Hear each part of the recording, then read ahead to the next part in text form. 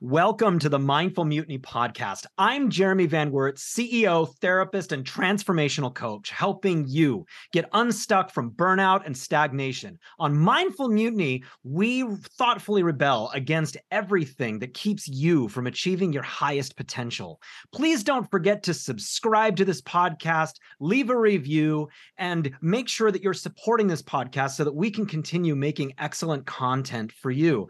Today on Mindful Mutiny, what you're going to get is I have a guest that is so incredibly special. He has worked himself up in the entertainment industry, doing incredible interviews with people. You're going to learn about resilience. You're going to learn about not giving up. You're going to learn about overcoming all sorts of things that are in your way and roadblocks that are inside yourself and outside yourself. Brian Sebastian is the dynamic voice behind the famous podcast, Movie Reviews, and more. Please go check it out. With a passion for entertainment, Brian has become a seasoned host, producer, and dedicated his entire career to the world of movies, art, and culture. As the driving force behind movie reviews and more, Brian brings a wealth of experience, insightful interviews, and an infectious energy to his audience. Join us in welcoming Brian Sebastian to the Mindful Mutiny podcast. Brian, welcome to Mindful Mutiny. Hey, I'm glad to be here. So this has been fun. I've been waiting for this for years and years. You just didn't know. Yeah, we met a really long time ago, and we're definitely going to kind of get to that. It was an interesting meeting that sealed a couple of fates here. But I'm so glad that you joined us. Your podcast is huge, and I would like to just get into your life and explore how you got to where you are. But can you take a moment and talk about movie reviews and more, where it is, how to get it, and what you do there? Well, the first thing I would say, I always say this because, instead of 10 seconds, you should always be able to tell everybody what you could do in 10 seconds because people have a 7-second attention span. And that's definitely true. And you will notice that it's not 10, it's not 15, it's 7. So I always say this. I'm Brian Sebastian, Movie Reviews and More. We're one of the best TV radio outlets in the world with 20 million views and counting. When I say that, they hear either the best, maybe remember my name, if not Sebastian, and then 20 million views. So I always start off with that. And it's one of those things where how we got that way is by having our hand in everything, if that makes sense. And depending on who I'm talking to and what state I may be in talking to that person, depending what the political aspects may be, because you never know, everything is always important and you Sure. don't want to upset certain people. I always say this, you start with certain people and then you go from there. And it's one of those things where I have to always start in this way with the drum corps world, starting at age 6, 7, 8 in Connecticut, watching the world of drum and bugle corps, the New London Surfers, walking through if you can imagine this, Jeremy, walking through a cemetery at night, because that was the shortcut to go see a drum corps, the surfers performing. It would have taken me another 20 minutes to go around, and then they would finish at midnight. And then I would walk back through the cemetery slowly because you're still a kid and you're still like thinking, you're not sure if you believe in ghosts or anything like that at that point, but you know what? You don't want to see them. You're just like, I'm going through here very softly. I just saw a great corps, and I'm like, maybe one day I can be in that, not knowing how. And then definitely to my mom. My mom did 3 things. She put me into the drum corps. She made me go to Europe. And there was one other thing that she did. Oh, she moved it to East Lyme, Connecticut from What Waterford. time are you talking about here? When is this that you're going back to here? This is the early 70s. Okay. So I have a pretty good memory. So it's one of those things where I'm thinking of things going back to literally like 1968, 67. And I can remember those things because in the world of drum and bugle corps, you're supposed to remember things. If someone says, play it like this, you're going to play it like that. And you remember. And when you hear those old sound on records, as you know, you could still play those things like that. So it brings back memories, so if that makes sense. And at that point, I think that's why I have a good memory because of where you started, people who left their impression on you, and you take it to the new aspect of stuff. So this is in New London, Waterford, Connecticut at this point, a mixed neighborhood, a great neighborhood. We played every sport in there. We played wiffle ball, softball, football, street hockey, My favorite baseball team was the Red Sox that came in because you either were going to be a Red Sox fan or a Yankees fan. So God forbid you couldn't be a Yankees fan, so we became a Red Sox fan. So at that point, you're talking Carl Yastrzemski, Jim Rice, uh, you know, everybody like that. So I never played baseball because in summers I was marching in a drum corps. So when you come to things like that, you start to learn a lot of things. And then in the the late 70s, I started working with the Coast Guard Academy. So my first job, I made $750 an hour when I think the minimum wage was 225, 230, somewhere around there. So also the Coast Guard Academy was where the surfers rehearsed. So we had the best facility, indoor facility on the East Coast. It's And magnificent. we used the Coast Guard Academy. We used to go there on Sundays rehearse, and then I ended up working there. So imagine that. What's the chances of that happening? And as I'm thinking back to these things, what is the chances of that happening? Working at the Coast Guard, but also being able to go to the facilities and perform there. Now you can't get on a lot when it comes to things like that because the world has changed because of 911.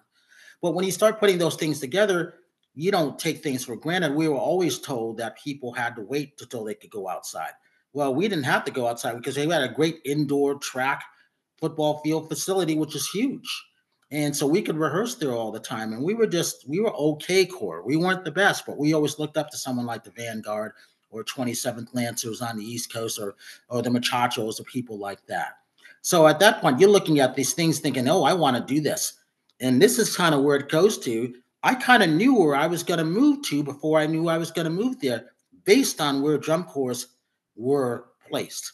I always thought I was going to end up in Madison, Wisconsin because of the Scouts, or that I might end up in Denver only because at that year we went to Boulder, Colorado in 1977, and I loved it. But I thought about, no, I'm not going to stay in Colorado because of the winters. And then, as I'm getting on a plane, halfway, I hadn't even landed. I went to Anaheim. I knew once I landed in California, I'm gonna live in California. This is in 1986, jumping ahead. So at these things, you start to project what you want to do, where you might want to do it, if that makes sense. And that's how we learned in the world of drum and bugle corps. And then when you go to regular high school, people like, well, we're going to go out and drink. I'm like, well, that doesn't sound like fun. As I'm in the parking lot listening to drum corps records. And then we had a band that they were terrible. And the band director, his name was Fitzgerald, he didn't like people who were in drum corps. He absolutely was one of those band directors that hated it. And so at that point, this is 1977. As you're starting to age, you're starting to travel. You're starting to like, oh, I love this. I like traveling now because of drum corps, not because of a family. And I'm like, wow, I can go more places with my friends in a drum corps than I can with my family. So I became a lot more independent, if that makes sense. Not knowing that, but you start to develop your independence. So when you go back to school, you're like, oh, we went here and here and here and here. How did you do that? Well, with the New London Surface Drum and Bugle Corps, New London, Connecticut. Oh, how do I do this? Oh, well, rehearsal starts in 2 weeks because we stopped, Jeremy, at Labor Day weekend. That's when East Coast finished, which is the same weekend that senior corps would finish. We started Memorial Day, which was always the first show of the year, which was the weekend of May 24th, 26th. We had the very first show that started off drum corps season. So you can see how my summers were built, if that makes sense. So as the season started to get shorter as time went on with drum corps, well, I kept that season. My season starts Memorial Day weekend. It ends the weekend that DCI ends. So when you got that mentality, you start to put everything in. And when you start to have a short window of how you start to do things, you start to get good at what you're doing, if that makes sense. So you're really into this whole world of marching drum and bugle corps and everything, and you're traveling around and seeing these different groups, and you start to, I'm assuming, have a real respect for the creation of art and people who are dedicating their lives to doing the creation of a large artistic thing.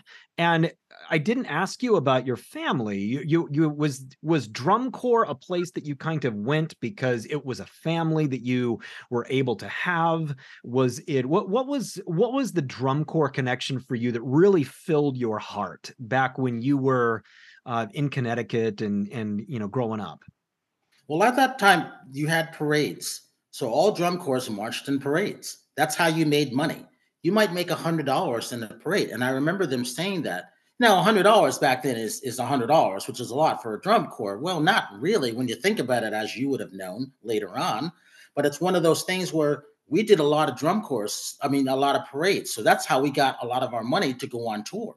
So my uncles, Dane Sebastian, um, Dale Williams, which was interesting. We had two Dale Williams. We had a white Dale Williams and a black Dale Williams, no relation. And they were both in the horn line. It was interesting. But it was one of those things where you got a chance to know certain people. You started to follow them. And as a kid, it's almost like if you played football and you were looking up to the football players who were ahead of you. Oh, I want to be sort of like this. Well, I didn't play football. I didn't play baseball because the time frame of what we were doing. I was in, and the band director, he didn't like us. So I'm like, this band is terrible. I can make this band better. But he was not interested in doing stuff. So if someone's not interested in making something better and you came from something that was better than a band, it's not going to work, is it? So you start to see, does he not know what's not working, that people don't like it? And when you have a first period in high school and that's your band period, you're not going to get anything done. So all of a sudden, the late 70s, my mom moves us to East Lyme, Connecticut. So we went from a mixed neighborhood of playing all the sports outside to an all white neighborhood where no one played anything outside. So imagine that. That starts to play with you because all of a sudden we're all the kids. Well, and then they're being driven to school. Where I came from, you didn't drive your kids to school. Everybody took a school bus or you walked to school. So that was interesting to me. So I'm starting to get two different worlds at that point. One mixed, one all white. However, the white school, East Lyme, Connecticut, which I love till this day, that band director, Don McTavish, loved drum corps. He allowed me to do stuff that I shouldn't have been doing. He goes, Brian, our school colors are maroon and gold. Maroon and gold. Well, Garfield Cadets, we can have those uniforms. Did you know we had the Garfield Cadets uniforms? Because that was the school colors. So he let me do that. We played the 27th Lancers Drum Corps, Street Beat, and a New London Surfers Street Beat. Bobby Craig, one of the best drummers out there. He played with the Polish Falcons. He marched Tom Brown, who ended up going to Santa Clara Vanguard. See the connection on things? Didn't know that until years later. So when you have those things like that, he was that black percussionist who ended up making the Polish Falcon Cadets, who missed finals in 1974, that good. So when you got someone who's that good and is a person of color who you never knew who was really that good, you start to see things in a different way. And when you start to travel, you start to see, oh, you got the South where it's not so friendly to a person of color, but you're banned in that drum corps. And then when you go to an all-white school from a mixed school, the band director didn't care and hated drum corps. The all-white school, band director loved drum corps. So I could have been all screwed up if you see where I'm coming from. But because of Don McTavish, and he would take the best kids in Connecticut to Europe 5 years in a row in the summers. So when I stopped marching, not due to me, it was just, I stopped because I didn't see the Corps getting any better. And all the good kids went to the 27th Lancers, the Madison Scouts, beyond Bridgman, North Star. And at that point, you start to say, oh, okay, I'm going to go start to travel around on my own to see drum corps, not playing baseball in the summer, not doing family stuff, but seeing the old family when they graduate. Because, when you graduate at 21, that's like, oh, I can't march anymore. What do I do? It's the end of the world for you sometimes. What do you do? Well, some people go to college. And at that point, I picked the places where I wanted to go to college. So I was going to Manchester Community College because I knew I was going to be a DJ. That's the only thing I knew. If I had stayed in Waterford, Connecticut, I for certain that I would have ended up in prison or jail because there was nothing to inspire me there. There was no music thing there. I didn't know how to read music. So that music director wasn't going to teach me. I don't even think he liked me because I marched in the drum corps, and that's all I did was I loved drum and bugle corps. That was my inspiration, if that made sense. So when you have that inspiration, as you know, you take that with you to what you're doing. So you've got your own discipline. You travel more places than people have even thought about, even with their family. By 1980, when I graduated East Lyme High School, I had been to 23 states in 4 countries at that point. Now, when you think back to that, without their family, so that puts you in a more kind of echelon of things. And then I started traveling on my own. I would drive up to Massachusetts in my rickety car to see the CYO show. And I would bring kids with me. I would go roller skating. That was the only thing I did outside the drum corps activity. And then people started coming with me to go roller skating. So I started to bring them all. So I was a designated driver. I wasn't that person who drank on weekends. That was boring to me. Let's go get a keg and do what? Sit around a tree and drink? That was not exciting to me. And I saw them getting drunk and stuff and like that. I'm like, that doesn't interest me. So when you have that, again, going back to that drum corps in mind, I'm like, you know what you don't want to do, and you know what you want to do. So I knew I wanted to be a disc jockey. This is when rap is coming in. 1979, rappers Okay. still sock hop. They started to have a sock hop, and I said, "Ooh, I'm buying albums because when I was working, I spent all my money on buying albums. I would buy albums every week. So at that point, you're in the disco age, the late '80s, late '70s, going Late into the 70s. '80s. Yeah. So at that point, that was my only out that I like to do. And I couldn't think of anything else. I wasn't going to be a basketball player. I thought of for a minute, but I'm like, nah, I don't think I'll do that. So for me, going to the all-white high school, East Lyme, Connecticut, East Lyme High, with the maroon and gold colors of Garfield Cadets, he let me do the drum solo. So the drum solo was 1975 clocks that we played in 79 and 80. Our color guard, who we marched with, his name was Bobby and Jeff. They came from 27th Lancers, but they were with New London Surface. So the people I marched with ended up the last 2 years of my graduation at the all-white high school, ended up being our instructors. Imagine that. So it's like being reunited with friends. Gary Ripchinsky, who played xylophone with us, who came from Waterford, who graduated 3 years before I did, he came to be our instructor. So in 1980, when I graduated, we had the best band in Connecticut. We played everybody from the Bridgemen to the Vanguard to the Cadets to 27th Lancers. We played all of their stuff. And so at that point, I knew I was given freedom at the white school that I had that I didn't have at the mixed school. So see the difference? So when you start to get that as you're graduating and you don't go out and do drugs and you don't drink, and all I did was buy records and go roller skating and listen to drum corps, I set my sights on what I wanted to do. So I wanted to do communications. And at that point, I'm getting into going into the college where I wanted to go. I knew I didn't want to take SATs. I did not take SATs. I didn't believe in them. It made absolutely no sense to me as a sophomore how you could study for an SAT and then hope to get into school. So you can see now, if you think about SATs, they're really not worth it. But at that point, oh, you got to take these to get into the college that you need to get into. Well, I'm like, who says? So my mind was thinking opposite in a different way. So I got into a community college class, Manchester Community College, going to Central Connecticut State. At that point, Central State was, before it became a university, was known as the number one party school. Well, I wasn't going there to party. I was going there because they had a good communications class. And then I wanted to break into radio some kind of strange way, not knowing how, because no one told me. And then the interesting thing was I learned from the guidance counselor because I wasn't taking general mode classes like math and stuff like that. I'm like, I don't need math to be a DJ. And I didn't. But the guidance counselor said, you need to take your general mode classes and don't worry about getting that job, because I was going out to get a job at Merv Griffin Station in New Britain, Connecticut. He goes like this, don't worry about it. You're not going to get that job. This is a guidance counselor telling me that. Do you know he was wrong? I ended up getting that job. So that's two things right there. That band director that didn't like drum corps, the one band director that loved drum corps, who inspired me just to have my freedom, if that made sense, to do what I wanted to do, and going from there. So I started to develop my independence, not knowing about that. So when you're not taking family trips, but you're taking trips with the drum corps, you're bonding with your members and friends like that, you learn to grow in a different way. So I chalk it up to like the animal kingdom. You birth, and then the mom lets you go out on your own and you do your thing. So when I started traveling on my own, that's how I kind of looked about that.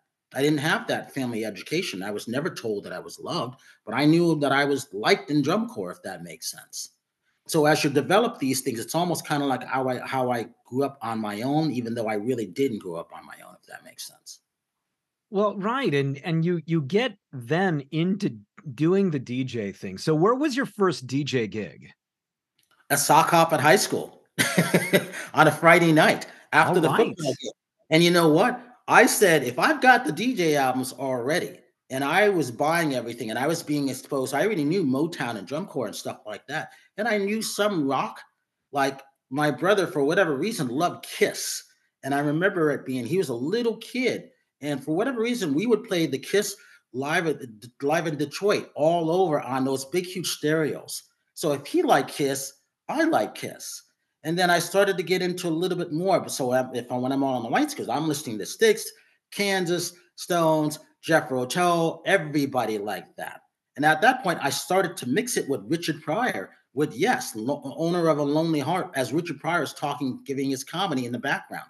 I said, if I can do this, I'm gonna volunteer to be the DJ. And I did. And I said, how bad would it be if I'm not the DJ and I'm the black guy with all the albums in a white school? So I jumped at and had it, and I had my own equipment. I brought my stuff in, and it was okay. It wasn't what it needed to be, but it worked. And people liked the music that I was playing. And I said, if they like what I'm playing and I'm playing it for them because I know their taste, then it was working. So at that point, I kind of, now that I'm thinking about it, I got a chance to understand, give the people what they want, and they will come back for more, if that makes sense. And do you decide at this point that with your communications and with the DJing and everything like that, that you wanted to get into doing like radio DJ work and interviews? Like, how did this come to be that you decided I want to do It wasn't interviews? interviews yet. It was definitely music. All you want to do is Gotcha. just play the music at that point. But you got to get in. Well, how do you get in?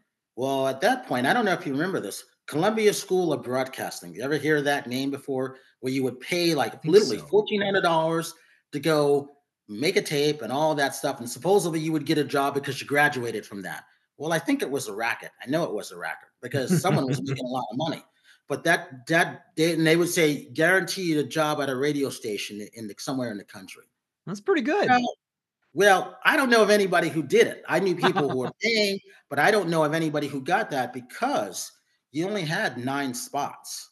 You had morning, you had 10 to 2, you had 2 to 6, 6 to 10, 10 to midnight, that kind of thing. And then sometimes, depending where you were, if you didn't have someone playing the tapes overnight, and I did that at Merv Griffin Station, Okay. uh, that's not a lot of spots. And then you might have 1 or 2 people to fill in.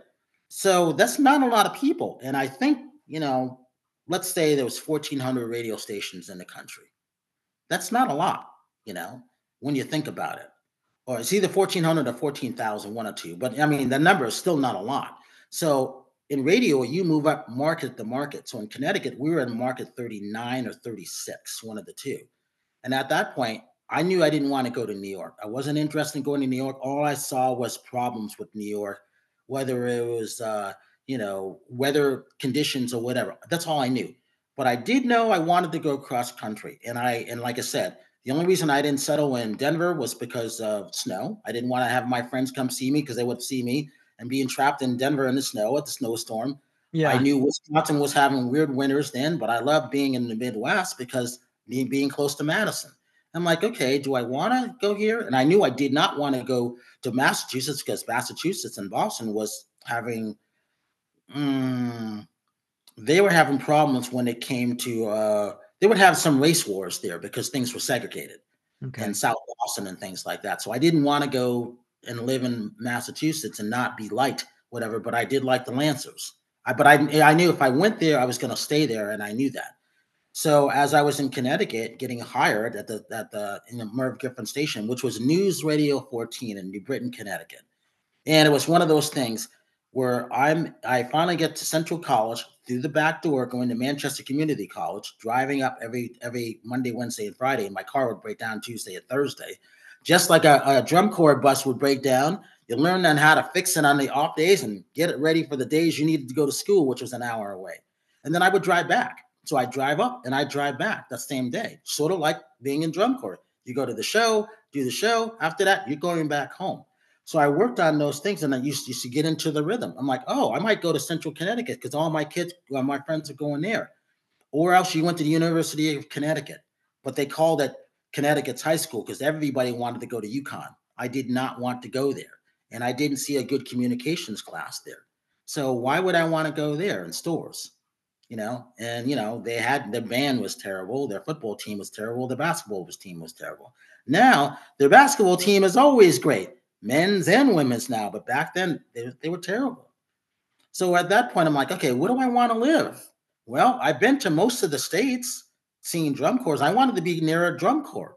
So I just didn't know how to get there. So being in radio in the early 80s, I'm like, okay, how do I make a tape? Because you have to make a tape, a 2-minute tape, just not the music, just showing your voice tech and if they like you or not. Now, I didn't sound black, so I knew I could get away with a lot of stuff. But I also know when I'm working at Merv Gifford's News Radio 14, I was interviewing people on a reel-to-reel tape. So I got a chance to talk to Gayle King at this point. No one knows who Gayle King is now. You know her as Oprah's best friend or being on CBS now. But then she was on Channel 7, ABC, in Connecticut. And then I'm talking to our senators. I'm talking to everybody who's in a power position, and I'm tape recording them and just learning to splice reel-to-reel tape. And I love that. So I was a desk assistant. But you got paid terrible because you're just breaking in. You're just happy to be working at a radio station. So over at night, I had the weirdest position hours ever. It was from 10 to 6 in the morning. You can imagine that on a Saturday night. I did it for 3 years. I only missed 3 nights Oh my because I gosh. liked it so much. But it gave me a chance to listen to Larry King. Larry King was on Mutual Radio at that point. So before I met Larry, I'm meeting all these people. I'm like, oh, well, he's huge. I mean, how did he start? Because there was no internet then, and there's no way to find these people. And you're working for Merv Griffin, so it's news radio. So I want to get into real radio. So no one breaks in through news radio, getting into top 40. That's not how it works. You're going into news and sports because you want to go into news and sports. I wanted to do the opposite.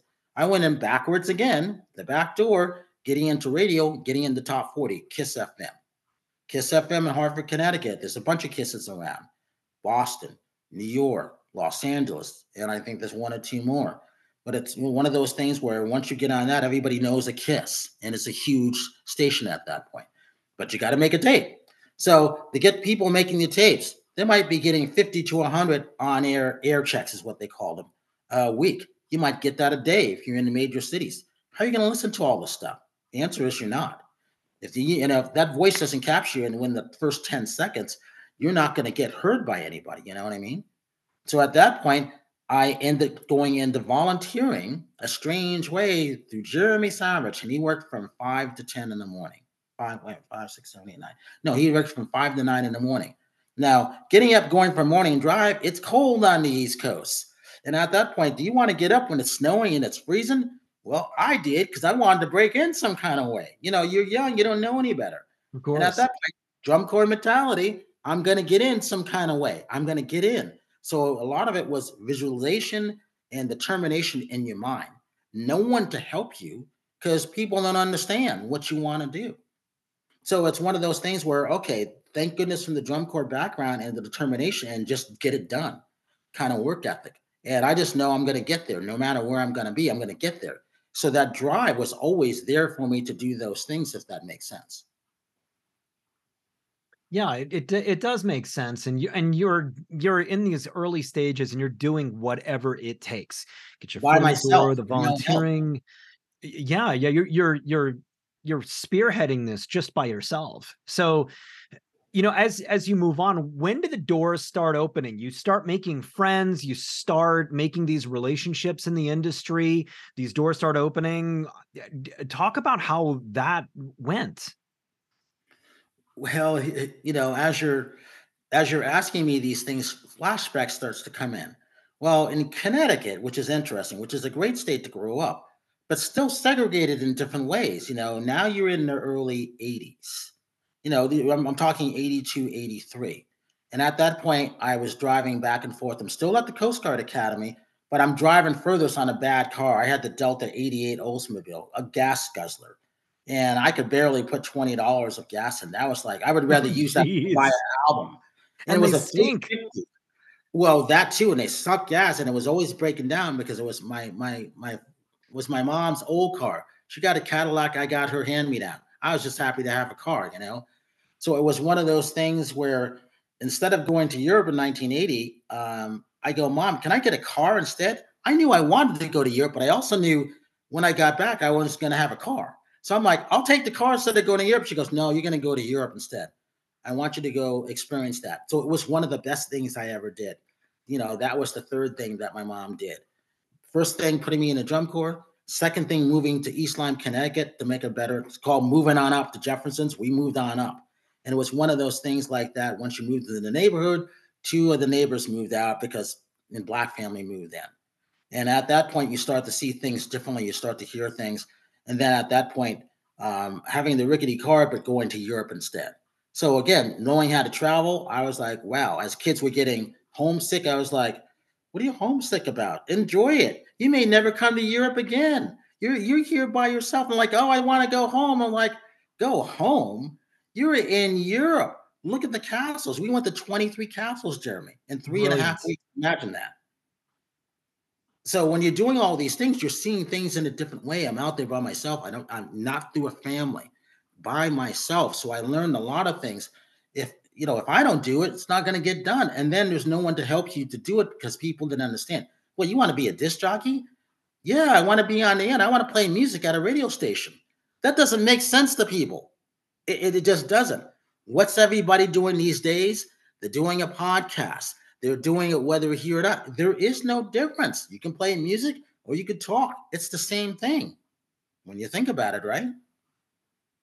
Well, it most certainly is. And I just love the democratization of the ability to produce something and see if it catches on and see if it goes somewhere, which is obviously what you have done. And so, you're in the early part of this and you're continuing to follow a path that isn't necessarily traditional, going into a job that has, you go and you get your college diploma and then you go get the job that gives you that sort of regular paycheck and everything like that. You're going in a really interesting route and you're going against the grain. You're going You got to into, remember this too. At yeah, this point, they're always saying you gotta graduate high school so you can go to college to get a good education to get the job that you want. yeah, Now, I always knew this because when you took out those loans, I took out one loan. At that point, you had a $2,500. The government took $200 from tax. You had 23. Everybody went to go buy a new car or they went on a trip. I said, you're gonna have to pay that back. Oh, you don't have to worry about that. We're gonna have fun. We got free money. That's not free money. It's a loan. You got to pay it back. So I took $1,500 to pay off the bills on my car because my car kept breaking down. And then I needed to get an apartment. I didn't stay in dorms. I didn't want to stay in the dorms. I wanted to stay in an apartment. So an apartment at that point was $1,200, $1,200 to $1,500 for the year, if that makes sense. That was still a lot of money back there. And you had to pay it all at once. So the money that I had went towards that. And I'm just getting into college at that point, living off campus. And I didn't necessarily have a car because my car was breaking down. So hmm, you know what? So I put it all into the apartment. So when you're doing these things, and I'm not working at the Coast Guard anymore. So that month, that lot of money that I was making is not there. Because you gotta get a job when you're in college some kind of way when you're off campus. And that's not the easy thing. So when I'm at the radio station there, well, anything that I had was whatever. So it's not like I was going out partying because I never really did any of that stuff. I didn't do that.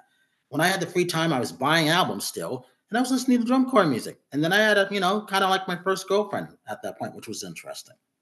And then at that point, oh, you got to start paying for things. You got to go out as two people. I'm used to going out by myself and just being, like, oh, you may not have enough money at this point to do two things with two people. I'm like, oh, you got to think a different way. How do you do this? I can't be buying albums if she wants to go out and have a drink. And she liked to drink. I'm like, oh, this is expensive. You start to learn a lot of things here and there. Because remember, I'm not going out to drink. I'm going out, I'm in martial arts at that point, and I'm still listening, buying drum corps albums when they come out. I'm going to drum corps shows. That's where my money went, not to go out and get drunk like everybody else did. So I was never that guy, if that makes sense. So you start dating somebody here, and did this lead you to kind of a next stage in your life, or? Yeah, it taught me again, about segregation and going to certain nightclubs, things that you weren't supposed to do because and I never looked at it this way, the color of your skin. Just because I was a disc jockey, they would let me, and I was good. They would let Okay. me go into the clubs, and they were white clubs, but they weren't letting anybody else of color in. They would say, "Oh, you can't, your shoes, you're not wearing the right shoes, or it's a private club, or it's a membership." I remember them saying those things. And then I just remember looking out there. I'm like, well, it's just me. I understand, but you didn't really get the gist. You're just happy to get that job. I'm playing albums in a club. Um, but it was just temporary because they may not have wanted you. They may have wanted the white disc jockey instead. So Okay. you're doing everything to stay in. So how do you stay in? It's that dedication, staying up, getting people on the dance floor. How many people are going to come that night to the club? You didn't control that stuff, but you could control them on the dance floor. And at the same time, if you did a sock off, going back to high school, it was about keeping those kids on, playing the music that they wanted to dance with. If you think about this, Led Zeppelin was the song that everybody danced to, Stairway to Heaven. Well, that's 7 to 12 minutes long. So, but they loved dancing to it. And for like 4 years real, everybody loved the best song was Stairway to Heaven. No, it wasn't. There was other better songs out there, they just didn't know. So I was playing other songs that they may not have heard of before. And I wasn't into James Taylor or not Linda Ronstadt, but more like Crosby, Still and Nash. I wasn't into them at that point. And Neil Young. Years later, I got into them. Once I met them and I got a chance to talk about that, I would get into them. And you go back and listen to the lyrics because as a disc jockey, you're listening to the beat at that point. Women always listen to the lyrics. And I thought that was interesting. And how did I know that? Because all these girls, when I finally finally getting into Kiss FM, and I'm taking requests. I'm not on the air, but I'm taking requests and filling out what they want to hear. The girls would always say this, "Oh, you sound so cute. What do you look like?" And I never told them what I look like. I would always say, "What do I sound like?" Because I didn't sound black. And they would also say, "Oh, you sound like you have blonde hair and blue eyes." So at that point, you're not going to ruin their fantasy. I'm not going to say, "No, you're really talking to a black guy." No, I'm not going to say that. So that's when you learn to give the people what they want again. And for disc jockeys, if you remember, you never knew what they looked like when you were listening to them on the air. You're thinking that they're great looking guys. Well, they would always say, "Hey, we have a face for radio" at that point, if you remember that slogan. I So when do. you would see them, you're like, "Oh, he doesn't look like how he sounds." And there was very, very few women there. So that was a rarity. And then so as I'm in that first job, Merv Griffin, getting ready to get into Kiss FM, I was working at Dunkin' Donuts. So I was working 3 jobs at one point. Oh Actually, my gosh. 2.5. I was working at the Merv Griffin station from 12 to 6. And then as soon as I left there, I would get to 7 o'clock, 7 to 11, or sometimes 7 to midnight at Dunkin' Donuts. And then sometimes I would work at UPS on Tuesday, Wednesday, and Thursday, loading and unloading trucks. And that's how I made a lot of money to buy my real first car. This is getting into 1985 at that point. And at that point, once you get that first car, you achieved your goal. But that's when you learn at that point. I just remember the guy say, "Oh, it's going to be $215 a month for your car payment." And I got a new car, Jimmy. It was the CRX X white car, only 3 miles on it. Imagine that, 3 miles. And I said, "Wow." So at that point, you're like thinking, "Oh, I can afford this," but you start to ease up because you achieved your goal. That's when I learned that you can never ease up because when you ease up, things start to catch up to you at that point. You're starting to get your credit cards, whether it's a Sears or JP credit card at that point. All of a sudden, you're spending because it's a credit card. And I just remember my mom saying, "You remember, you got to pay that off every month." I'm like, "Yeah, I got money coming in." And I'm like thinking, Yeah, I really don't have a lot of money coming in because you don't want to hear it from your parents. You know what I mean? Of So, course. and as I'm still traveling, because remember, I'm still buying records. I'm still going to drum corps shows, and there was a lot of them at that point. I didn't want to miss them. I went to everyone that I could physically get to. That's how I Right. remember those days at that point. Yeah. Yeah. Did you really feel like getting into Kiss was the beginning of your big break? No, it wasn't that. It was definitely knowing the music that people were listening to it now because look where Kiss is now. Did I think I was going to meet Gene Simmons or Paul Stanley or anybody like that? No.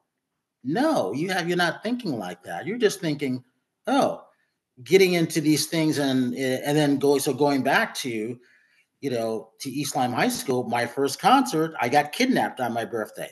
My friends kidnapped me and they say they thought this would be fun. So they kidnapped me. Hartford Civic Center was an hour and 15 minutes away from East Lyme, with no traffic. Hour, that's like a long way, you're thinking. But these days, an hour is nothing. But then you're like, that's a long ways away. You know, they kidnapped me and took me to my first concert. It's Ted Nugent. I'm like, Okay. who's this guy on a stage swinging with a loincloth with a rope? The Great White Buffalo and Cat Scratch Fever, which I still like to this day. And I was like, I'm looking around, it's sold out. There's like 20,000 people there, and I'm the only black guy there. So now I'm used to this. But you start to notice these things in a different way because no matter what, some places you couldn't go to. It's like if you walk down a dark alley, you still have to be careful. You're walking down a dark alley, no matter who you may be. You just don't know who's there. Someone may jump you. So for me, being in that, you always had to be careful because remember, I'm always traveling by myself.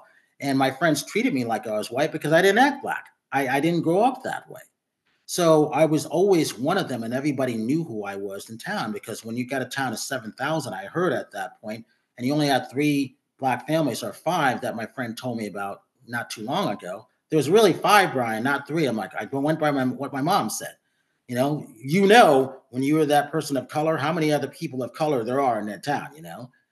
So when you're learning these things, you have to still be careful because at that point you had the Ku Klux Klan, you had the American Nazis, and they didn't like you, and they didn't like anybody who was Jewish. So those things stuck out, and you learned a lot of things when you went on tour, going back to drum corps. So these things, as you're traveling around, as I'm doing these things are always in the back of your mind. You still have to always be careful, but you're still going for your goals. Now, I'm not thinking ever of my skin color because that's not how I ever thought about it. It's just like I'm going to get that great job that I know I can get that I will be the best at because of that drum corps mentality. Right. Right. And you keep pushing, you keep going forward. What are things like towards the late 80s and early 90s? Well, it was August of 1986, and at that point, I think finals are in Wisconsin and Madison. And I just remember going back saying, "This is my last tour on the East Coast." In my mind, I'm not going to be at the radio station because I was at Merv Gifford WPOP in New Britain, Connecticut, for 3 years at that point. And at that point, okay, it's time to move on. I'm not getting a raise. When you get a 25-cent raise and you're not making a lot, you can't survive off of that. And I just remember telling me, Brian, hey, Brian, you're in this market. You only move up by market to market. So I got to get to a bigger market. How do I do that? Well, you got to make an air check. Okay, how do you do an air check? Well, when I was overnights at Merv Griffin, I started to make air checks because on the hour, I would say, hey, this is Brian Sebastian. You're listening to WPOP and the time is whatever. So I could take that little bit of that because I was actually on the air at that, Pat, and make something into that. And then there was other things I could just think. So I had plenty of time to do that because on the news feed on Saturday nights, there wasn't really any news unless, something was happening in Europe or something like that. No one worked those hours from 10 p.m. to 6 a.m. in the morning. But I liked it because it gave me a time to actually put together a tape. If I hadn't worked that, there's no way I could have made a tape. You couldn't make it during the day. You don't make an air check when you're working at the station because if you do, they know you're getting ready to leave and they're going to get rid of you because there's other people wanting to come in. And so when you're seeing these things like that, you're like, oh, this is how you do it. And then you just start to figure it out. Again, no one helping you, you figure it out. And you're still going here, and you're kind of going along with the time. Did you move to the West Coast? Not yet, but I knew in August of 1986, after that drum corps show, I knew it was time to move. I knew it was time to leave Connecticut.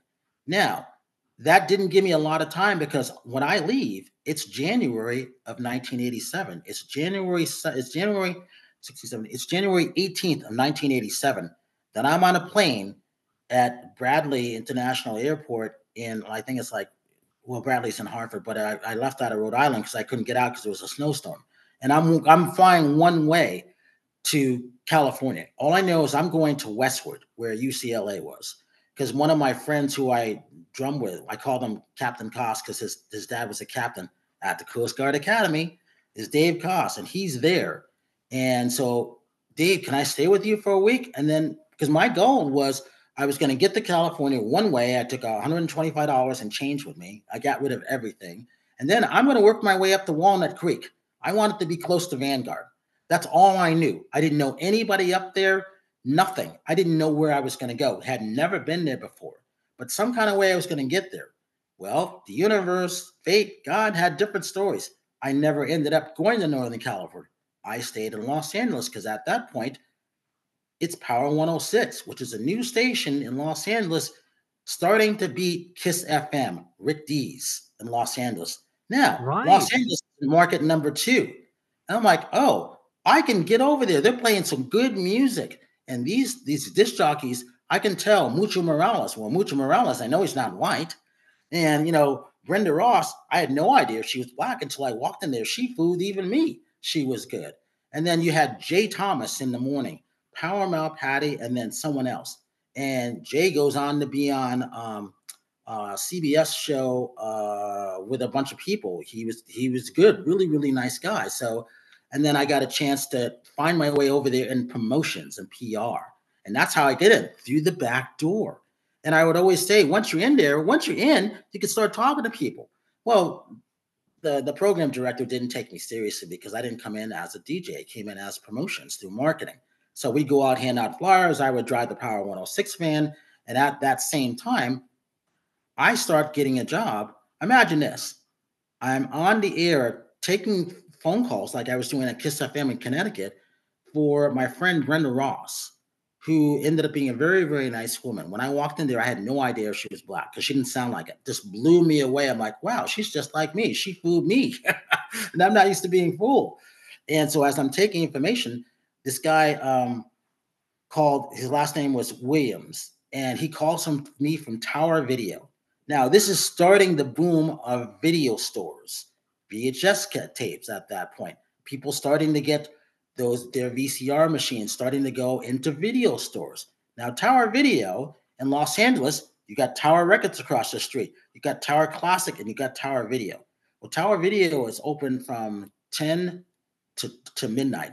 Everybody, every celebrity that you can think of would go to Tower Video to rent their stuff. That's where I started meeting celebrities. So he called me, and what's the chances of getting through a request line? You remember ever calling request line trying to get to the DJ? I do. Did you ever get to the DJ? No.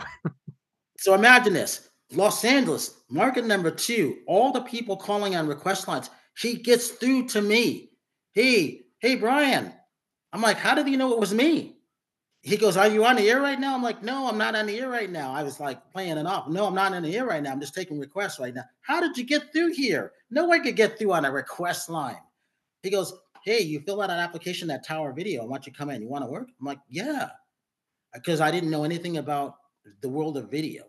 It's the world of video, VCR rentals till this day that start me off learning about the world of entertainment.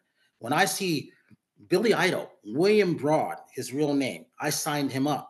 This is in 1987, Tower Video. This is only, the end of February, March of 1987, where I'm in UCLA. Remember, I didn't plan to stay in Los Angeles. I wanted to go to Walnut Creek up in Northern California. At that point, I'm in Los Angeles at that point. So I'm in Westwood taking the bus because I didn't have a car. So when people talk about being homeless and having a car, and I'm like, yeah, at least you had a car. I didn't have a car. I was paying for an apartment, 2 bedroom with an attorney who I don't remember his name, but he was very nice. I just remember we're paying $600, no, $700 each for that apartment. Now he's an attorney, he can afford it. But when I'm having 3 jobs and I'm not there, and I'm like, oh my God, you're paying just to stay at a place, lay your head in the rent. That's what I literally was doing. But I was, and then you find out that Los Angeles is so spread. So I'd be taking a bus and it might take you 2.5 hours to get from one place to another on Santa Monica Boulevard or Sunset Boulevard because you're going distances at that point. And then I'm noticing in UCLA that every college kid has got a BMW.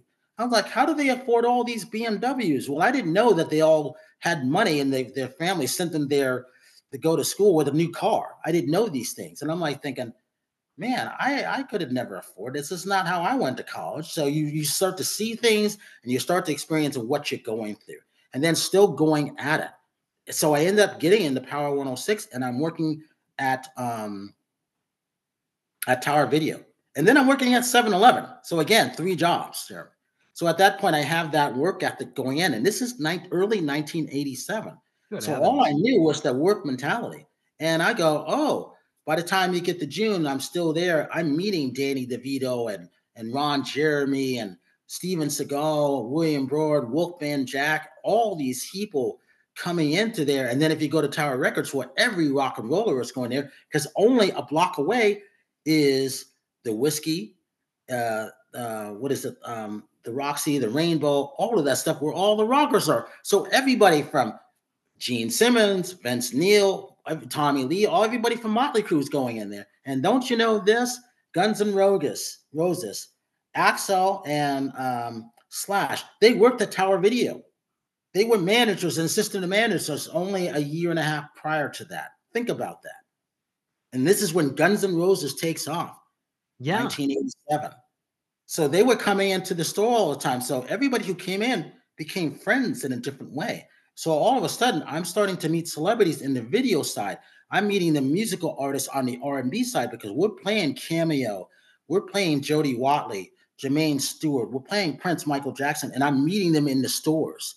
So at this point, I'm in the mega stuff. I'm like, oh, I don't need to go to Northern California now. I like what I'm doing now. It's interesting. And at that point, you're seeing everybody with the cars jumping up and down, going down Sunset, Hollywood Boulevard. Everything is there. So you're getting, it was like a shock because I didn't know about any of that stuff. It's very interesting. But at that point, you start to become friends.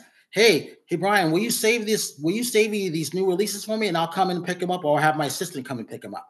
And think about this. Remember Ginger from Gilligan's Island? She Right. came in. Louise, whatever her name is, not the nicest person. And the reason I found out why she wasn't so nice is because she was typecast. Well, I didn't know what typecast was at that point. She was typecast as Ginger, so she hated it. That's why she never went back for the reunion shows or anything like that. So she was miserable. And when she wasn't working as an actress, she was selling real estate. So when she would come in, she wasn't the nicest woman. And I didn't get it until that point. And then also adult performers were coming in. So you start to see people because we were renting out adult videos, which I had never seen before. And then all of a sudden, who would have known? A couple years later, I would end up on the adult side. And a lot of those friends on those tapes became my friends. Who knew? It's very interesting. So I'm thrown into the mix of something that I could have never have foreseen coming. At the same time, I still love drum corps. I'm like, oh, it's getting to June. Oh, they have a show here. How can I get down to Riverside? How can I get down to Anaheim? How do I get down there? Because I didn't have a car. So I forgot how I got down there, matter of fact, but I made my way down there to see the show, and I made my way back up there just to see my favorite chorus. I'm like, this is fun. This is the reason why I moved to California. And then everything, you start to put everything together, 87 going on. It's interesting, isn't it? It really is. I'm just like envisioning what Tower Records used to be because it was the place to go to just experience new music. Now it's so easy. You have it on your phone, you can try it out, but it was like buying an album was a commitment. And Absolutely. it was a lot of money to buy an album. And sometimes you didn't quite know what was on the album, but you bought it because somebody recommended it or something. But you're getting there, you're there, and you're meeting all of these extraordinary human beings and you're making relationships with them. Are you going to parties where these people are? Are you getting to know Now, more of them? no, I wasn't going to parties because I was working 3 jobs. Mm, I was an intern at Power 106, even though mhm. some people thought I was on the air. I wasn't. I was in the marketing department, so promotion. So we were doing powerhouse parties. So we would do a powerhouse party at Capitol Records. On the outside, we would do it at the Palace. They call it the Palace now. They call it like Bar One, something stupid. But this is where Sammy Davis Jr., Frank Sinatra, the Beatles, Rolling Stones would perform. It's still there. So we had a powerhouse party there. So we would have like Cameo and um, you're talking about a different type of music starting coming. It's not house music. It's the music that I still play today. Stevie B, Al B. Sure. Um, it's early, but Boys to Men and those people are starting to come in like 2, 3 years later. The boy bands, the black boy bands, and then you get into the Mhm. white boy bands at that point. But at that point, think of this. This is when Sean Penn was dating Madonna. Madonna Right. was Yeah. hot at that point. I mean, I just remember 1991 at that point. I'm skipping ahead a little bit and going back, is I end up on the wave. Remember easy listening music? This is where the wave debuted it. It started in San Francisco first. I forgot what it was called up there. I don't think it was Coast up there, but it was something easy and made its way down to Los Angeles, and Los Angeles got credit, even though it started up north and then it spread cross country. Well, from Power 106, they paid me $15 an hour not to talk. So they had disc jockeys who were unhappy making a lot of money because they weren't able to talk. I was happy to take the money and not talk. We were just running a board. I was happy with that because you weren't supposed to be at 2 radio stations ever. Now remember, I've always been at 2 radio stations. Remember Merv Griffin, News Radio 14, which they didn't count as a radio station because it was all news and sports, and then Kiss FM. Well, now I'm at Power 106, but I'm at Easy Listening, which is only down the street. However, you're not talking. So they didn't know I was that both. I was looking for any way to still get in. That was the whole thing. So if I can get in, always going through the back door, over the through the chimney, underneath the fence, through the roof, through the wall, kind of get in to get to what I need to do, if that makes sense.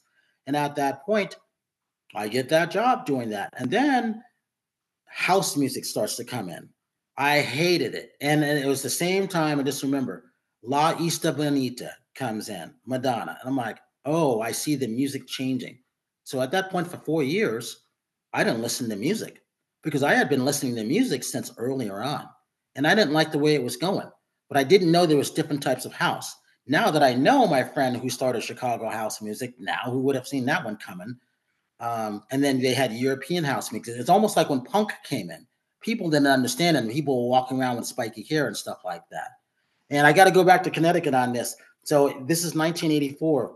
When I hear Rock Lobster by the B-52s, and I see people with the spiky hair coming in, and all of a sudden they're all jumping up and down. I'm like, I like this song, but what are they doing? I didn't know because you didn't see it. It's almost like if you were white and you went into a discotheque and you're listening to that straight beat of disking and you're a rock and roller and you're not used to it. What is this? This is not for me. It's almost like the Bob Seger song, Old Time Rock and Roll. Don't take me to a disco. It's like that. So I got it. And then so you're starting to meet everybody at that point because everybody's wearing black. Everybody is thin. Everybody's got the torn jeans, but they got a lot of money. They're riding around in all these cars. They got all these hot girls, and you're seeing all these adult performers. You're seeing all these celebrities. That's not normal. But they all met at Tower Video, all of them. It was very interesting. So when you had a Prince coming, you had Michael Jackson coming in disguise with the beard and everything like that, people just left him alone. We all knew it was Michael, but he loved coming in because nobody bothered him. He wanted to watch movies too. He would come in with the little kid. Uh, I forgot the little kid's name, and then the little white kid, Ryan White. Remember him who died of AIDS? Him. He would come in Mm, with all of them at one point. okay. It's very interesting. So when you're starting to meet all these people, you're like, you weren't supposed to ask them for anything. They talk to you, you give them what they want. When they owed money, you make a deal with them because they were always touring or making a movie. They couldn't get it in unless their assistant came in and dropped them the tape at that point. And then you have access to the credit cards too. So you're signing them up in credit cards. They just wanted to get in and out, get the tapes that they wanted, and then they became friends with you at that point. So that's when I started making friends with celebrities. And I thought that was cool because who would have known at that point? You got a chance to actually meet and be around Michael Jackson. Everybody, everybody. And I was driving a Power 106 van. So I would drive the van, whether I was supposed to have it at night, and I would park it right in front of Tower Video, right there. They had a little drive-in thing, and they had a ticket master there. So everybody would come up and buy all their tickets too. Everything was there. It was the hub of everything. And so what makes you kind of evolve to the next stage in your career? What pushes you to the next space? It's home video. Home video, when I leave Tower Video and I start working for Extravaganza Video in 1991, I leave Power 106 at that point, and I'm leaving the Wave because the Wave was making changes. They had easy listening music called the Wave. That's what they call it. That was their tagline. And then they would say, the time is beep, whatever clock computer. It was never a human voice. It was computerized. And that they only did it on the top of every hour. That was it. And you're seeing things change. You're seeing the new music come in. You're seeing, things starting to come in at that point.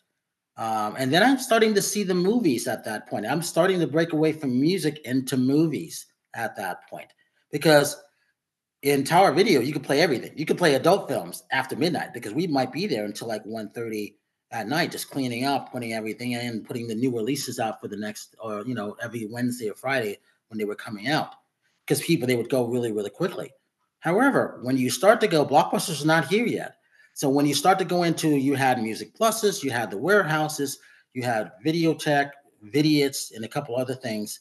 So they were all in competition. So the busiest place was in Brentwood, Westwood.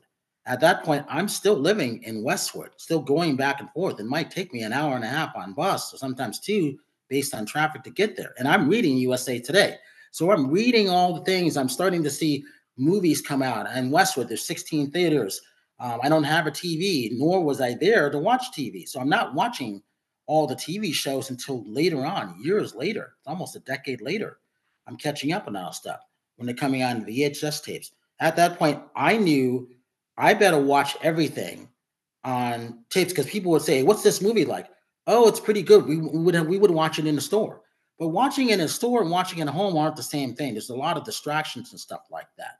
And as I'm thinking back about that, you get good at watching stuff, running your register, checking people out because you might have to wait for people to come check out stuff. In the middle, you're watching the latest movie there because they're going to ask you, "How's this movie?" Well, we had a whole list of the things to watch.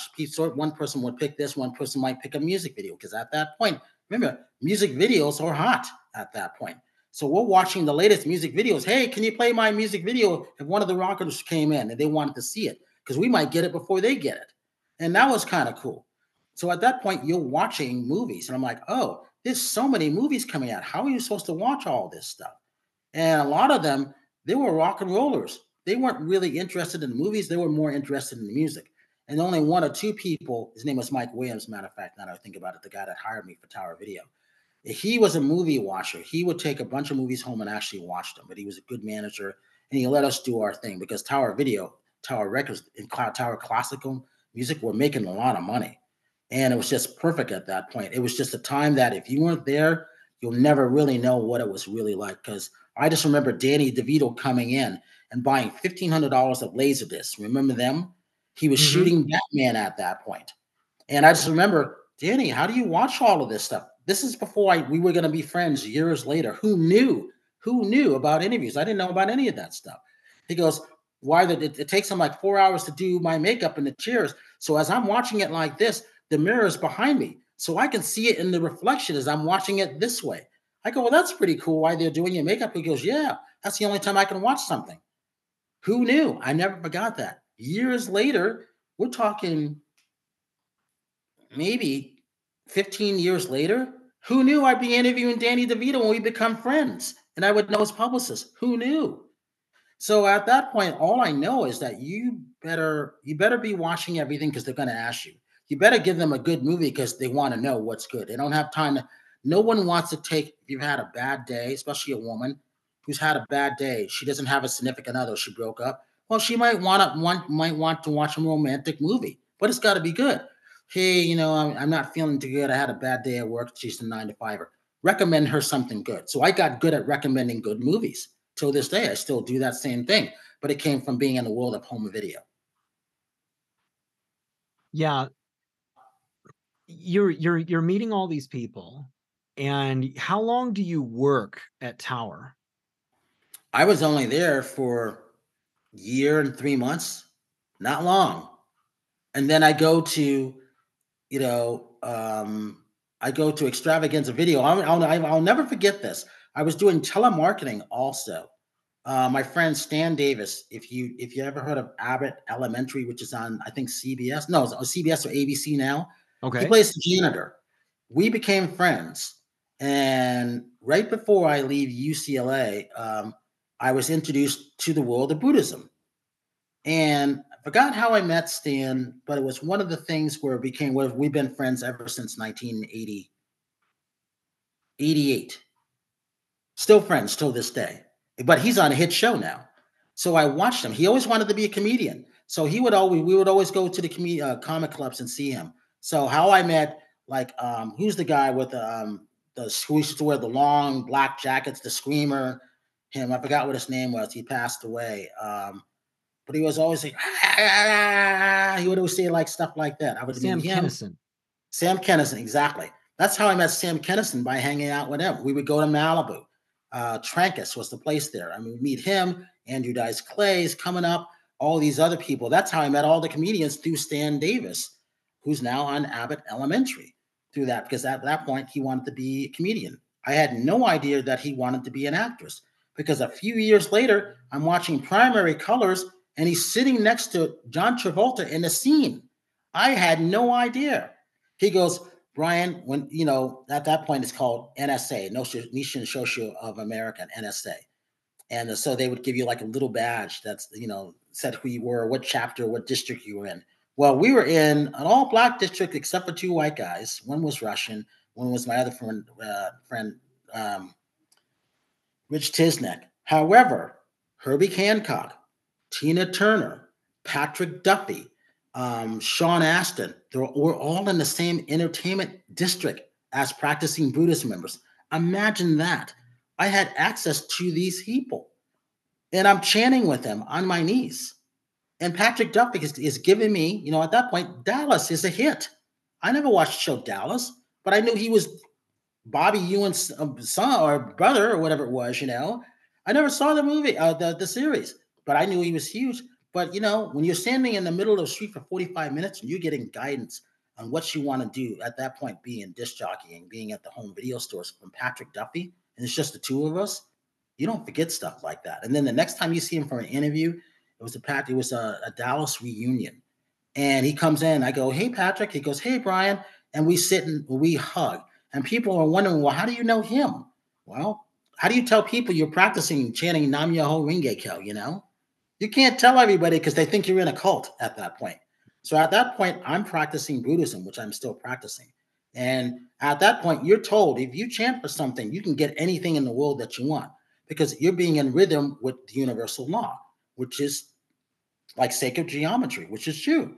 Everything's in Japanese, but Nichiren Daishonin would tell you, you're chanting for these things, everything can happen. And then they would give you the literature, which was great. And I had a choice. Either I was going to chant Buddhism or I was going to go into Scientology. Well, Scientology was going to cost me like $1,000. So I said, I That's don't have expensive. $1,000. Yeah, they wanted your money. Buddhism wasn't going to cost me anything. We just want you to be happy. I said, oh, Right. and then, if you chant for something, I can get whatever I want. I go, yeah. So I was specific. I knew what I wanted. I wanted to be on the radio. I wanted to do voiceovers, because now it's coming into voiceovers and home video at that point. Didn't know about movie screenings. I didn't know about interviewing celebrities. But that all starts to come in after I meet Stan and I'm selling cellular phones, what we all have today, Uniden phones. At that point, it wasn't AT&T. It was Motorola and Nokia. all of those phones. I was good at selling on the phone. for 4 hours, and they paid us. I think it was like 8.50 an hour for 4 hours of work, Monday through Friday. And then so that was great because guess what? All the rockers did that before they made it. They were all doing telecommunications, which was interesting. Who would have known? Because they couldn't work, they couldn't fit into the 9 to 5 world, or they work at a video store or a music store or something like that. That's what they all did. And you always wondered where are they going to get a job with spiky hair? Telecommunications. That's what they all did, and we were good at it because it was only 4 hours. What was it that Buddhism did for you inside? I imagine that there was growth for you, that it created some richness for you in life. What was your growth like in this period? Oh, once you start getting stuff and you start seeing and you start reading stuff and you start meeting people from Japan who went through Nagasaki or things Hiroshima. like that. Well, yeah, in Yeah. Hiroshima, Yeah. what they went through, you start to see what got them through there. Because I didn't have faith. I wasn't religious. As growing up, going back to Islam, I mean, and before Islam in New London, Connecticut, and Waterford, I just remember my father dropping us off at a Protestant church. I just remember running around church. No one taught me how to read the Bible. I just remember getting a Bible every May for 3 years straight, but no one said, "Hey, open this chapter." No one did that, and I that was always confusing to me. But I did know this. I did know when I was going to move to California, something spiritual was going to happen. And I didn't even know what that word was at that point, but I did know that. I just didn't know what it was. And you couldn't have told me I was going to be a practicing Buddhist. I didn't know that in that chapter with all of those people in there. Because guess who was beloved by everybody? No one had a bad word to say about her, Tina Turner, out of all people. Think about that. I You believe know that. Herbie Hancock. So when you're practicing with all these people and you're seeing the success, that makes you want to go for it even more because you're in rhythm with this scroll, the sacred scroll that's yours, and you're on your hands and knees, and you have your food and you have your water, and you're writing down your goals. And it's almost like if you write down your goals, these things will happen as you start to cross off one off each list, which is what I do each day still. I still get up and write a list of things I have to do the night before. Oh, okay, I call this person, I email this person, I do this. That's how I still get things done. But a lot of that is the toss up between Buddhism and the world of drum and bugle corps. For me, they go together because you have to work in unison as stuff. When I had heard there's women, their sole job is to make sure that when President Decatur would come to the United States or travel anywhere around the world or meet with, at that point, President Bush, that he would have great weather no matter where he went. Their sole job was to chant for sunshine no matter what country or state he was in. Think about that. And it was true. When you're putting your mind into chanting for something you want to achieve, whether it's good weather or getting through nothing but green lights, which is what I had, and someone challenged me one day, I think I told you about, it starts to work. You can't explain how it works because it's a mystical law. You just know it works. But if you start to figure it out, then you start to think too much about it. And that's where people get turned around because you still have to be consistent. It's called faith, practice, and study. When do you start doing the interviews? From home video, from extravaganza video in 1991, 92, I'm in Brentwood, California, which is down the street from Westwood, UCLA area. And I got so good at getting people in the entertainment world, they would come in and buy a bunch of tapes, and they would rent a bunch of tapes. And I didn't know what they were doing. I'm like, oh, you're watching and watch all these things. No, we know we're going to bring them back late, $3.25 late fee. No, we need to do some research on what we want to do. We're writing a script. Oh, have you seen these movies? I'm like, yeah, I've seen them all. This one's good. This one's good. And I would tell them what it was all about. I go, oh, you should start doing movie reviews. Movie reviews. Well, how do you do that? Oh, you gotta you gotta get in touch with the MPAA. Well, they didn't tell you that you can't go to the MPAA. The MPAA was like going to see the Wizard of Oz. You're not allowed to go in because they're the rating system. For certain reasons, as you once you get into it, they're the ones that rate all the movies till this day. Sort of like how the games have a rating system, or Tipper Gore put from the rappers, NWA put a rating system on the albums at that point. Well, whose job was the rating? Well, you weren't supposed to know who it was. So you had to write a letter. I was told when I called them, the Wizard of Oz, They go, well, Mr. Sebastian, you have to get 5 directors and 5 producers. And she named off those names of Steven Spielberg and and Francis Coppola. I'm like, how am I going to get them? I don't know them. They don't know me to write me a letter to be accredited to watch movies. What they didn't say is public access, because everybody's got a VHS machine, which is on channel 3, which is public access at that point. So in Westwood in Santa Monica, down the street where I was doing that, oh, I'll just do a movie review show. And so how do I do this? Oh, you got to find someone. Siskel and Ebert is big at this point. Thumbs up, thumbs down. I'm like, well, I can't do that because they already got that, and they're on Channel 7, which is Disney, as you start to figure these things out. So this one guy on the adult side comes in. His name was Freddie Diamond. And he goes, you don't have any adult tapes in here. I'm like, yeah, I don't know how to order them from people. Well, I'm in a couple of these, and this is my girlfriend. She's in a bunch of them. You should order these tapes. Oh, and if you get at watching movies, oh, you should get in contact with William Margot. I'm like, Bill Margot. He goes, yeah, either he likes her or he doesn't like her. He's very opinionated, but he reviews mainstream movies. And this is where I hear the word mainstream movies. At that point, you have mainstream movies and adult films. And at that point, I'm like, oh, so I've got to order adult films now. Okay, so I've got to find a salesperson so people can rent them. Because across the street, we had Odyssey Video, which is huge on adult videos and independent films. They made their living off of adult videos where I would go over and rent those adult videos to see who I can see. Hey, how do you get this one? Oh, here's so-and-so. He's a salesperson. Oh, yeah. And then I would call them because you could call them at that point. Think of Reed Hastings from Netflix today. That's where he came from. That's why Netflix started out the way they are. That's why they're still good at what they are, except they're in debt. But the thing is, he was in the world of home video, image entertainment at that point, which was they would have all of these independent films that they would produce and make and do things like that. If you think of Dirty Dancing, Dirty Dancing was done on independent filmmaking budget at that point. They had to reach out to do that. It was called Vestron. Vestron did independent tapes for the home video market. You get into home video, you start to meet these people. Every summer you had what was called VSDA, Video Software Dealers Association, or Video Software Dealers of America. Yeah, it was that. And what happened, they would bring out the stars. They would bring out the rock and rollers in Vegas for 2.5, 3 days. They would bring out the wrestlers. They would bring out Jane Fonda, Kathy Smith, Denise Austin, Tammy Lee Webb from the world of the fitness. Remember the fitness craze? This is where it starts. They would bring out the martial artists. This is where I met Scarlett Johansson for in Natalie Portman, which when everyone was in The Horse Whisperer, the Robert Redford film.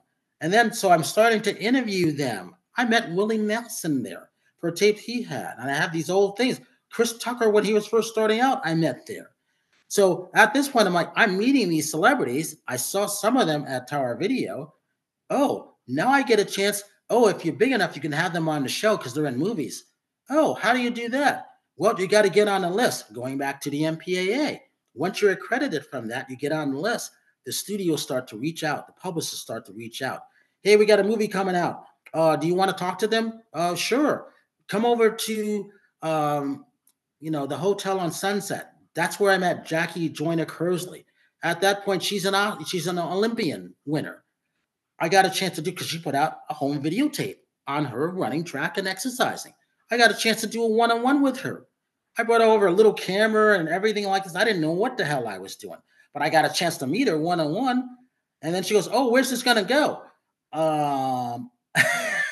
You didn't know it's gonna be on my show. Well, what kind of show? Oh, it's a public access show. Once they heard that, they go, "Oh." But the fact that I guess I was so passionate and I had so much energy from practicing Buddhism and from the world of drum corps that they loved the passion, if that made sense. I was just happy, just like I still am to this day, to interview people because that's where it started. And at that point, you start to end up on lists. And then the studios and publicists start to call you. And then you start to do a lot of the interviews where the Four Seasons and Beverly Hills. Once you start going there, you know you've made it because that's where almost all the interviews are done in Los Angeles.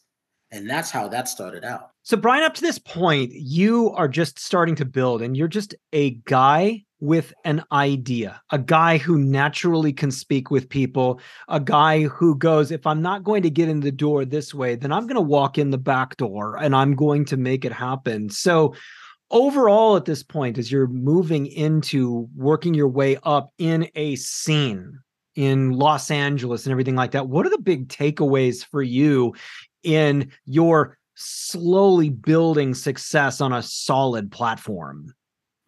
Well, the one thing I always say is if someone ever asks me, what's the one word that's most important to you?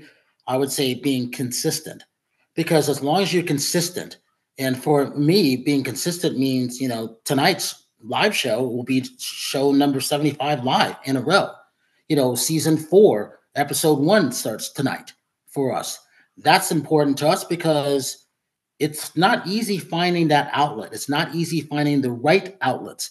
It's like finding the right influencer these days, not like in 2012 when when there was just a few influencers. Now everybody thinks they're an influencer, whether you have 12,000 followers or whatever, which is nonsense, or even if you had 1 million and you fell down to 942,000.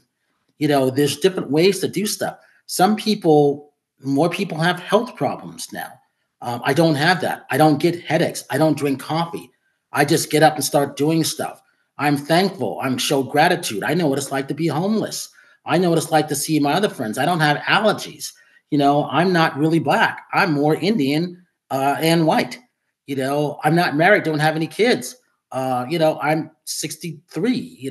So I also know what's coming down the pipeline when it comes to climate and with our Dream Weaver arts and all this stuff. And I'm going to let you know this will be a part 2 that you do in the future. I'm just letting you know. So that's a good thing. But, coming through all of that stuff, I knew there was the movie reviews and more when I created it in October of 1993. I always knew the more part was going to be more important than the movie reviews. But I didn't know what that was because that's in the early 90s. How would you know? I didn't have anybody to tell me. And then, when we have a chance, because I know we're running out of time, we'll talk about my shaman who helped guide me on the things because we all have an influence. She's the one that put me on that track and said, you're going to end up doing this because I had no idea. I didn't know I was going to interview celebrities when I moved to California. Remember, I wanted to be closer to Santa Clara. I was going to move to Northern California. That didn't happen, did it? No, I stayed in Los Angeles and went a whole different way. So imagine me doing what I'm doing and wanting to help that drum corps, wanting to help those individuals, that company. Now, they can't see what I'm doing. They have no idea what I'm doing, and it doesn't even make sense to them what I'm doing. You're doing what? You're talking to who? How do you do this? Where can we see it? Well, public access was just locally. It wasn't nationwide. It wasn't syndicated. It depended where you were. So remember VHS tapes? I had to send VHS tapes to those people so they could see the show. And the quality was good. It was only half an hour. I did the best that I could at that point, and that was what it was. Well, thank you so much for bringing your message and your ideas and your story here. We're going to do a part 2 where you talk more about up to the point where you are right now. I love your tenacity. I love your relationship making. I love your ability to see possibilities, even though gatekeepers originally kept the gates shut on outsiders. You made relationships, you were kind to people, you followed up with people, and you had a deeply seated belief that when you put your mindset truly into something and you make it so, that it's going to manifest in your life, which is something that can be incredibly powerful in life. So, Brian, thank you so much for bringing your story here. We're going to follow back up very soon and do a part 2. And I really enjoyed hearing your story here. Thank you for this, because this is great. I like this. Well, thank you to everybody for listening. This is Jeremy Van Wert from Mindful Mutiny. Now go be something great.